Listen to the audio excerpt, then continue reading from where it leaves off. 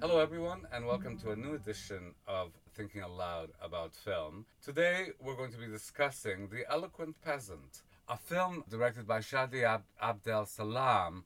We've already done two podcasts on Al-Momia, The Night of Counting the Years, which we thought was so great. Like with so many films, from a different culture, there were things that we didn't understand. We had our friend Hussein come over and do another podcast with us and take us through some of these questions in the films. It was a very illuminating process. It's a really great film. It's a really beautiful film, and it raises these questions. This is another of the Film Foundation screenings, so they're showing, or they were showing, because by the time this comes out, it will have gone, El Momia and also The Eloquent Peasant. He only made two fiction films. One was The Mummy, El Momia, and one is The Eloquent Peasant, which is a short. He also made a few documentaries, but essentially we will now have covered his entire fictional output, which is a real shame because he's clearly a great film, or was a great filmmaker. As with all the Film Foundation things, they're showing the films with some supporting stuff around them. There's a very interesting interview with Yasmin El Rashidi, who's an Egyptian academic, who talks about both films and talks about his career and talks about how they fit into sort of Egyptian film culture and also how they relate to Egyptian politics of the time, because they were both made in sort of 1968, 1969, 1970. I once again think that this is an extraordinarily beautiful film. It's an unusual film. It's almost like as if someone had made a film out of, I don't know, a biblical parable or one of Montaigne's short stories or something. Yeah. Which is essentially what it is, because the basis for it is one of apparently the very few surviving texts from the ancient Egyptian period. The film begins with a peasant leaving his family to go to market, and he's got two donkeys, and they're loaded with goods. I mean, we later hear it's nitrate and something else, but the important thing is that he's going to market to sell or exchange stuff to bring back home for his family, and on his way, this highborn man and his servants, I suppose, block his path, and they do it by putting their cloth that they're drying and blocking the path with it, so that it means that the peasant either has to go through the water, which he can't, has to trample on the cloth, which is a crime, or has to uh, go onto the property of someone else, which is equally a crime. Right. I think the donkey goes into the path or nibbles something. They beat him up and steal his goods. And he's so outraged by the injustice that he goes to plead his case to the governor. And the governor is so impressed by his eloquence that he informs the pharaoh, and the pharaoh asks that all he says be transcribed. So, what we get in the film is an eloquent plea for justice for the powerless, spread out over 15 or so of the 20 minutes of the film. As with the Mummy, it looks incredible. Every shot is, it just looks like something you could frame. The use of the landscape and the use of the interiors of the buildings and that kind of thing is just amazing. And it's and as with the Mummy, it's a really nice restoration. So it's great to get to see it like It's this. extraordinarily beautiful. It's one of those films that seems simple. The frame is not cluttered, but everything is so beautifully composed and colored. It's breathtaking to watch. Every camera move is purposeful. Like, it's a real filmmaker that's done this. The scenes where he's coming from the sandhill to beg for justice are just beautiful. And also the scenes where he's actually in the palace, once again begging for justice, and the camera moves in, and you have a slight recomposition of this very sparse. So there are two columns, in the foreground. He's in the background, and as the camera moves in, the setting seems to shift shape in conjunction with the words. I thought it was just so breathtaking that I saw it twice. What struck you most? The look of it and all these shots of the landscape and people walking along the horizon, and you're shooting a film among the kind of monuments of ancient Egypt, so it's quite hard for it not to look good.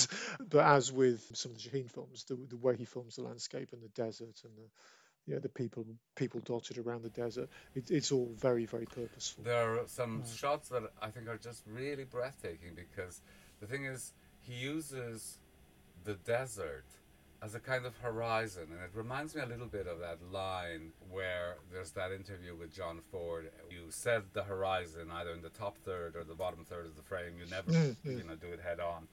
And in this film, you see that in practice. The camera is always at an interesting angle. The sand dunes themselves break up the frame in interesting ways. Sometimes the characters walk through those sand dunes at a horizontal. It's just beautiful to look at. I did think at the end where he is rewarded and he goes back home dressed and with his donkey full of goods, and the goods include a lamb. I was thinking, oh my God, this is so interesting because this is kind of like a representation of wealth, to its audience. But then I noticed also that it had a monkey. He just felt he'd been loaded up with stuff by the governor, and perhaps stuff that wasn't particularly useful. Yeah. He needs stuff to survive. That's right, because a monkey feels like such a luxury good for a peasant. It's an extra mouth to feed that serves no purpose. So I think like in peasant cultures, every animal that doesn't serve a purpose is just an animal that's taking food away from the family. Maybe he's now got so much wealth that he can afford to keep a monkey. The other thing that I thought is that the film is very homoerotic. Well, apart from you briefly see his wife, there are no women, and all the men obviously are shirtless, and it does linger on that. But I don't know whether it's just lingering on it because there's nothing else to show. But I think you're right. There was a lot of gazing at each other. So I would put it kind of more strongly than that. There are a series of choices. So of course, the fact that there are no women except the wife at the beginning is kind of motivated to a certain extent by the story, though another director would have had no compunction about dressing up the court with like handmaidens or female servants or whatever. This is all male, but it's not just that they're all male. Again, you could imagine a court that would be full of old people and fat people and scrawny people and whatever. This one, all the protagonists are kind of half dressed, and they're all like beautiful, right, and super fit. Presumably, building those pyramids did build up your pecs. But it certainly appears to have done in this film. But these are not the slaves, sweetie. That's true. There must have been a very good gym in the vicinity. So the fact of like choosing, these very beautiful bodies, half undressed, and the film does have a kind of, which of course to me is very appealing, right? Because it's not overt or indiscreet, but it's somehow there, right? And I kind of like the idea that this eloquent plea for justice, that harkens back to the Middle Kingdom, in these texts that have become kind of almost sacred in their influence and in their eloquence, are also associated with, homosexuality, really. To me, that was a great bonus. Is that why you watched it twice? No, actually, I was so impressed by how beautiful it was that I wanted to re-experience it again. And also, I wanted to do some image capture, to dress up this podcast as proof. But also, because it has these very eloquent things about you can be, the scales of justice and, all these comparisons, very eloquent and poetic. I wanted to understand that better, really. But I did quickly look at Mubi, and they have, at the bottom of the description, they have some comments from viewers. And one of them says something like, a beautiful film, but very poor philosophy.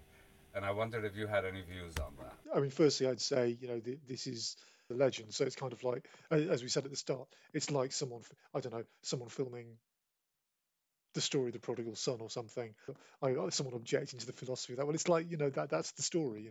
The other thing is, I think from a Western point of view, when we watch The Mummy, and I think we have the same issue here, that there are subtext here and there are things going on here that you don't quite get and you don't quite understand because they're relating to Egyptian culture.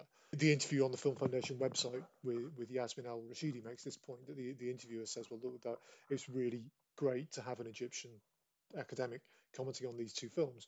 You can watch these films and appreciate them for their structure and for their visual beauty and for the quality of the filmmaking, but you're watching it and you know the stuff you're missing.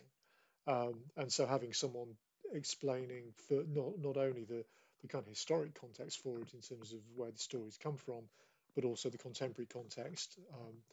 In terms of, so her point about the contemporary context is that both these films were made shortly after the Six Day War.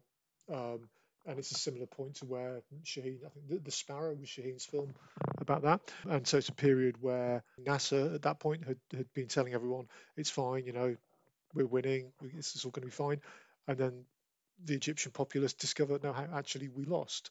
And so they find they've been misled by leadership, and they've been fed lies for an extended period. That's the context, or the contemporary context for these films. It's hard to understand that because we don't have that context and we can't quite see the links. But apparently, if you're Egyptian, there are strong links there. So I think for someone to sit there on movie saying, I don't like the philosophy, I you don't mean, know it. it's very. I thought it was very interesting because for me, it did remind me of like, when I was a child and you go to church and the priest would give a sermon, right? And of course, they're very idealistic, but they're hard to argue with. Shouldn't the ruler serve justice? Yeah, if he's not serving justice, what is he serving? Yeah, corruption and greed, right? So I think for me, those things, you could argue that they're idealistic, that the world isn't like that, but actually it should be like that. And the film kind of spoke to me because, in a way, you have a similar kind of situation in the UK now. Where you all you see is corruption and people being greedy and the poor being oppressed and no one really working in the interests of the poor. They're claiming to, kind of stealing as much from the public purse, as possible and going through a massive redistribution of wealth from the poor to the rich. So, this idea, how do you get justice, yeah, for people who are powerless? In our system, yeah, whose function is it to serve justice? And why aren't they held accountable to justice? I mean, right now, Parliament is fighting the courts. In my view, the film spoke very eloquently to me about my contemporary situation beyond, the other ways that it might speak to an Egyptian viewer. You can think of various incidents that have been here with a member of the public, is very eloquent and, he's on Question Time or something and really kind of rips apart the Tories on the panel. And, there'll then be a lot of news coverage the next day. Oh, this person was amazing. But then, nothing happens. Or what's the guy's name? Mick Lynch, the rail union, trade unionist. When the rail strike started, he was always being interviewed on TV, and people were surprised. Oh my God, this guy's very eloquent.